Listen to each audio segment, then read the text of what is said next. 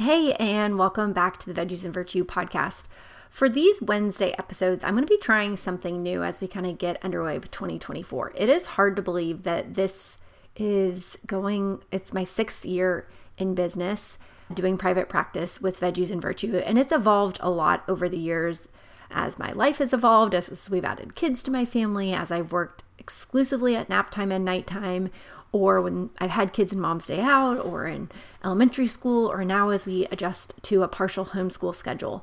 And I'm so thankful for the flexibility of that. But something I think that's really cool too is just to see the different ways that I've worked with families over the years.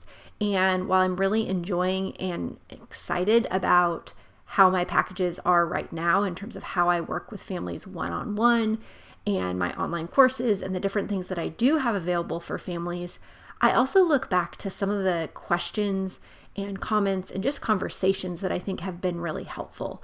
And so in attempts to optimize and make my own time as efficient as possible, and yet still make sure that these episodes are relevant and hopefully efficient and effective for you as a listener as well, I'm going to go back in some of my old archives back from when I had a course called The Academy, if you're familiar with that. It's not a course I'm still running. I've adapted it and evolved it.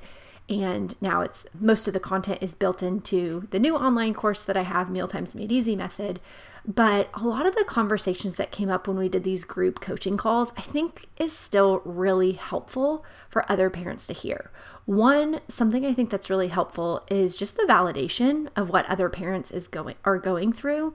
And this was now, some of these playbacks are from now like 5 years ago. And so while some of my advice might have shifted or something I'm noticing really consolidated, y'all know I can be pretty wordy, but I've definitely developed a little bit more finesse in how I coach families through this, I think, over the years. However, I think that there's still a lot of really good insight and information and encouragement for each of you. So for at least the next few weeks on these Wednesday episodes, on Monday's episodes, I do pray and meal plan, and it's really specific to helping you prepare for the week. But these Wednesday episodes, I want to just kind of take 10 and take a 10-minute clip from some previous session I've done. With permission, it might be a one-on-one session, but since those tend to be a little bit more personalized and customized advice, I want to take a bit more of a high-level overview and give you some of these snippets of questions that came up in group-level Q&A, where, if you were looking at a mom's thread and you were asking a question of, what do I do when my child comes back not eating their lunch from kindergarten? How would I, as a dietitian mom, be responding to moms with those questions? So with that, I'm going to go ahead and read to you one of the listener-submitted questions back from when I was doing these group Q&As for a program I previously ran. And the mom asked, packing a school lunch for my kindergartner has become stressful. I worry about him getting a nutritious lunch that is fulfilling to get him through the rest of the day, but he always comes home with most of his lunch untouched and his love-it foods gone. I found myself only giving them things I know he'll eat. Of course, they aren't super nutritious. Even things he loves to eat at home, he sometimes won't touch at school. Any tips for school lunches? Another mom echoed the question, and at the time I was kind of gathering similar questions and putting them together for the conversation. But the other mom had shared similar stresses here, and I particularly find it difficult to find things to pack that my kids like that don't need to be heated up. Plus, our school is nut-free. So I know, especially as we go back from winter break, or even if you're hearing this any time of year, it can be a real challenge, regardless of the age and stage of your child. If you're trying to pack really nutritious meals for your child, and yet all the quote-unquote healthy options are coming back untouched, and your child's only selectively eating from what's offered. So I want you to go ahead and kind of listen to this conversation, and then I'm going to recap it at the end for your key takeaways from this Take 10.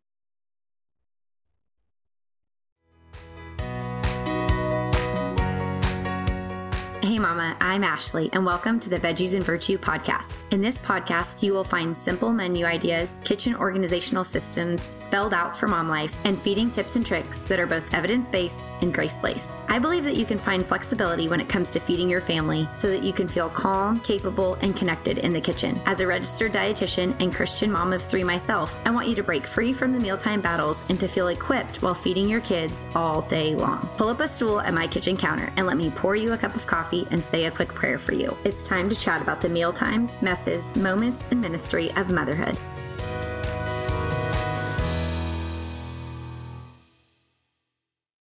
You had mentioned some challenges with packing lunches. Do you want to elaborate on what your question was asking? Well, I guess I just worry now that he's at school on his own in kindergarten. I'm trying to pack lunches that have the like it, love it, learning it. And then I worry that I'm not there if he wants more of the love it food, which of course he does. I'm not there to offer him additional of that. So then when that's the only thing that's eaten in his lunchbox when he gets home, I just worry that he's not getting the nourishment that he needs to make it through the rest of the school day. They do have an afternoon snack, but it's kind of a buddy system. So a parent is in charge for everyone's snack on a different day. Okay. So the snacks are usually fun things, goldfish or cookies, which is great. But I just worry if all he ate that day was macaroni and cheese and goldfish, I guess just worry. That's a great question. So a few thoughts that came to mind. One, in hearing your question in terms of like doing the different love it, like it, learning it components.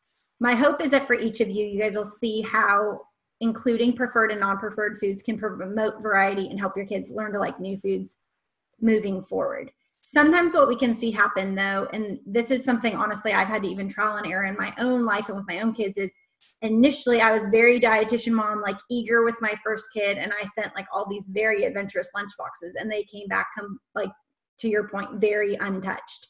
And I do think when we're looking at school nourishment, we want to really be focused on fueling our child rather than promoting learning to like type feeding environments. And part of that just comes down to the factor of when we evaluate what the school lunchtime structure is like.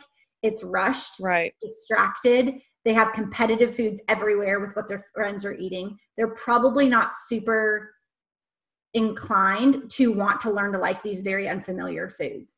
And so I myself, and as a dietitian, believe that like as we look at school lunches being for nourishment during the school day, they're learning a lot of things already. They're probably not going to be making a ton of progress. Again, exposure is great, but I would say like put like one learning it food tops in that lunchbox, or try and do predominantly love it foods with maybe switching up the variety of it, maybe making one variation of a food that you know that they love. So for any of you who like have my combination cards, you know, on the back, it shares 5 different variations of every base combination meal. So it might be PB&J, but maybe you make different variations of that. Even if your kids, one of your child's only love it foods is PB&J, or as you mentioned, mac and cheese, how can you make some different variations so they're still becoming more comfortable with different ways foods can be offered, different presentations of familiar foods, things like that. So you can kind of stretch them a little bit. This isn't what I think you're doing, but I think it can have the tendency to just kind of shut them down because they're like, what am I going to do with this? I've never even touched this. And now they have all these other things and pressures and distractions and things going on that I don't think that tends to be the best environment for our children to learn to like new foods. And then also be considerate of on weekends, how can you be trying to more proactively expand some lunchtime options? And so thinking through what do you offer on the weekends? And I know you mentioned things that he'll eat at home. Sometimes he won't touch at school. So I don't know if that's where that comes into play, but sometimes we can be working on the meals that are at home and are in a more like calm, less rushed environment on that on the process of learning to like it and food exposure and things like that in a way that won't be a missed eating opportunity for them at school when they do only have so much time and so much option in front of them of what to eat. Does that help at all? Absolutely. Yeah, it does. For sure. So, Erica, I don't know if you wanted to add anything to that. Did that answer your question, Hayden? Do you have any other questions on that, or on the note of like things that he would touch at home that he won't touch at school? Yeah, okay. I mean, I guess that just trips me up sometimes because like I'll put yogurt in his lunchbox. I mean, when he's at home, he loves yogurt, but he will not touch it if it's in his lunchbox. I don't know if it's because so I've like tried to only give him things that are easy to open, and I'm trying to make things easier at lunchtime. But just still, like, I bought a bento box so that everything can be right there. He doesn't have to do anything except open it up and eat what he wants. And still things just, and I think it's just too, he's just overwhelmed and it's a new thing that's such a short amount of time that they have to eat. Mm-hmm. So I think it's a lot of different combination of things. And I think you're right. Just keep it simple at lunch and not overwhelm him with things that he just is like, what? I don't want that. I don't. Yeah, exactly. Go ahead, Erica. Oh, I was just going to say, I really like the idea of expanding their lunch, like, horizons, if you will, on the weekends. So then give yourself more of an arsenal during the week, because right now my oldest is in daycare and they will like store food cold or heat it up. But I know once we start kindergarten next year, we're going to not be in a refrigerator or not have anything to heat up. So I'm definitely going to focus on practicing on the weekend. Yeah, and that's something that we'll talk about, working with the Love It foods you have, but leveraging those, trying to help build bridges to expand to new options. But with the reality of like school lunches, there are some tools that you can use, like thermoses, or you can use thermoses for cold things like a yogurt also, or warmed up for like a mac and cheese. But definitely trying to practice things on weekends and giving them like the first go at home. And maybe you guys just make it a thing too, where you do trial runs and you practice on weekends, packing it and storing it, and then like make it into a picnic. But at least you're there and you can kind of help, either you can kind of help observe certain things of like, oh, wow, I had no idea that this cheese stick is so hard for you to open. It probably takes you 5 minutes of lunch just to have someone come over and help you. And to Hayden's point, you were mentioning how you make things easy to open. And we all kind of learn this, but especially when it's our first kid in kindergarten, we don't know what we don't know. And so sometimes kind of walking through that process with our child to see what they're going through, or to see what questions they have, or to see what works or what doesn't, can help bring their anxiety down. And the point that I was going to make before is, for those of you who have watched the first module being all about, our own anxieties and insecurities as parents, but also that of our children's, we can understand like how that anxiety appetite relationship plays in an environment like school, so we can best support our child. Another thing, whether you kind of do trial runs on weekends or not, is to have your child help you pack lunches. If you haven't already gotten the combination cards, if that's a tool that you think would be helpful, sometimes for kids, it can be really nice for them to have something visual to look at rather than like this hypothetical thing or this Pinterest image you see on your phone or something like that, to see, oh, I want that, or oh, let's make that, or oh, this looks good, or oh, I'm definitely not touching that. And just to kind of get the wheels turning, but it can also involve them in a process. And I know that's a question that comes up a little bit later. But if you can engage your children in making the lunches and kind of chatting through the different components of what you want them to have, again, you're setting boundaries of, okay, well, we're going to pick some sort of a rainbow food, or okay, let's pick something from this food group, or some bento boxes already going to have it labeled or whatnot. But that can also be another good way to help get your child to buy into what they're having, and for you to hear their insight, and for them to know like you are listening to them, you do care about their opinions, you're taking that into consideration. It gives you a lot more insight into potentially the struggles that they are having, maybe as to why they're not eating it. Anytime I do this with my own kids, I just hear things where I'm like, wow, I never would have thought of that. Or I would think something is super cool, and they're like, oh no, people thought that was super weird, or thought I was XYZ or things. So when you get involved in the process with them, you can get a lot of insight from your kids that you otherwise may not even be able to kind of think up on your own. Okay, so I want to go ahead and recap 5 of the key things that I heard coming up in this conversation that I think you can take and implement in your own life if this is a struggle that you're facing. And first of all, it's to remember that while I do love, and I have come up with the trademark, love it, like it, learning it, as an opportunity for us to continue to offer new variety and to add in nourishment to what our children are enjoying, it's also important to remember what environments our children are truly able to learn to like new foods. I was just talking to a client one-on-one about this recently, because there's times where we as parents don't have the capacity to cook or to help kind of foster that feeding environment where we can even facilitate our child learning to like a new food. There's also certain times and environments where our kids don't have the capacity to learn to like new foods. And so we have to be really in tune with that. And specifically when we talk about school, our kids are already being exposed to so many new wonderful things. So we really need the lunch to offer some easy nourishment.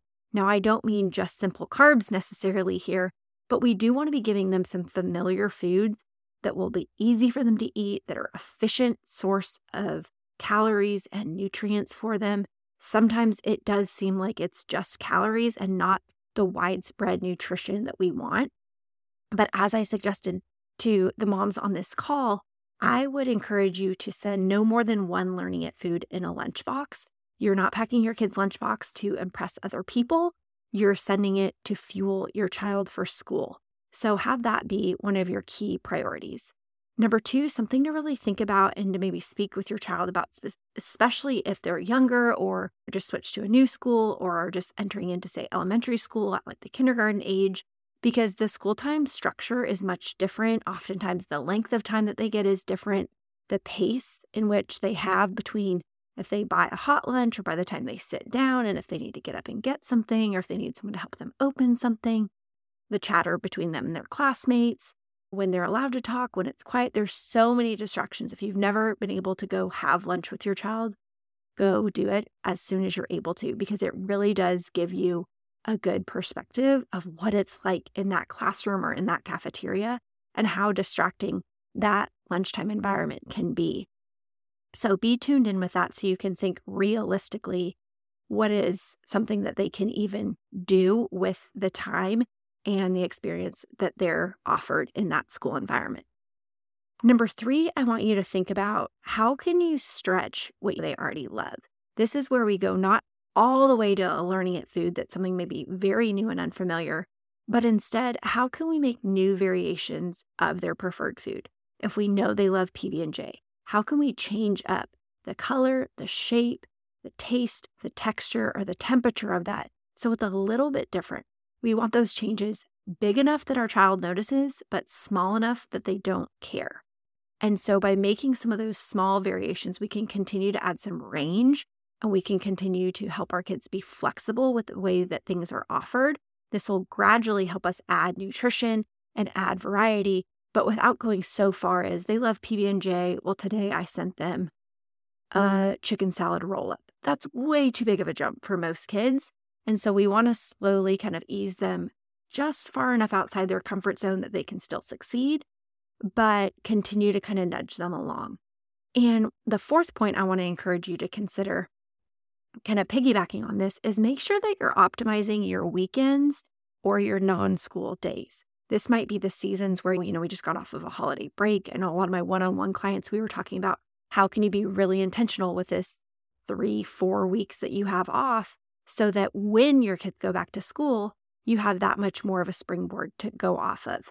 And so it might for you be that Saturdays and Sundays are the best time because kind of counter to the environment of school, it's less rushed, it's more casual, it's a little bit more free and easygoing for your family for the breakfast, lunches, and dinners that you're eating and helping expose your child to Learning It food as those eating opportunities. But those are also a great time to help expand the Love It foods that your child has, bring them along in the process.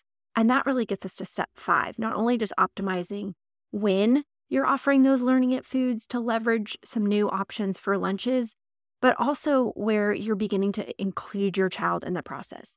This can be things as simple as conversations when you open up their lunchbox that looks barely touched. It can be so triggering as a parent, but instead of being triggered in that moment, on the times that you do have the capacity to calm yourself and ask questions instead of assume, you can then begin asking them, hey, tell me what was going on at lunch today, or who do you sit with, or how did you feel like you had enough time? Ask questions to help gain insight, because the more conversations and understanding we can have, the better we can work as a team to help support our child with the lunch that either we're packing or when able, they're hopefully helping us pack. And so some of the things that we mentioned, you can do trial runs with them. You can kind of do a practice picnic with a new lunch or a new lunchbox or a new offering that maybe otherwise might feel unfamiliar to them. You can also have them help pack lunches and have kind of guided choice in the process. All of these things are things that we can do to help increase the likeliness that our child has a sense of felt safety and is comfortable and hopefully excited about what's been packed in their lunchbox. So come lunchtime, they're eager to eat what's offered. You can feel rested and reassured that I know that they're going to eat. I know that they have enough fuel to get them through the day. And I know that they're going to eat what their body needs. Because I can say firsthand that while, yes, I shared in this conversation that as a new mom and sending my oldest to kindergarten, and even much earlier than that when she was in Mom's Day Out, and I'd send these really idealistic lunch boxes, and so many things were untouched because so many of the foods were learning it foods. I can tell you that now, as I do follow and adhere to these, 5 tips here with my own kids, there's still days that their lunch boxes don't come back empty. So just know that an empty lunchbox is not always the end goal. The end goal is that our child has enough food to eat to fuel themselves for their day. And so when I see lunchboxes come back with love it food that aren't necessarily finished, I'm okay with that because I know that, they must have really just had enough. They get to choose if, whether, and how much they ate, and they chose that they had had enough. And so I can rest assured that I'm offering enough. Sometimes I can see if they wiped out everything and really did come back with an empty lunchbox. Then again, I want to be curious and ask questions. Did you feel like this was enough? Would you like me to send more of that? Was a half a sandwich enough, or would you rather there be a full sandwich? Some of these conversations and questions can be helpful to ask.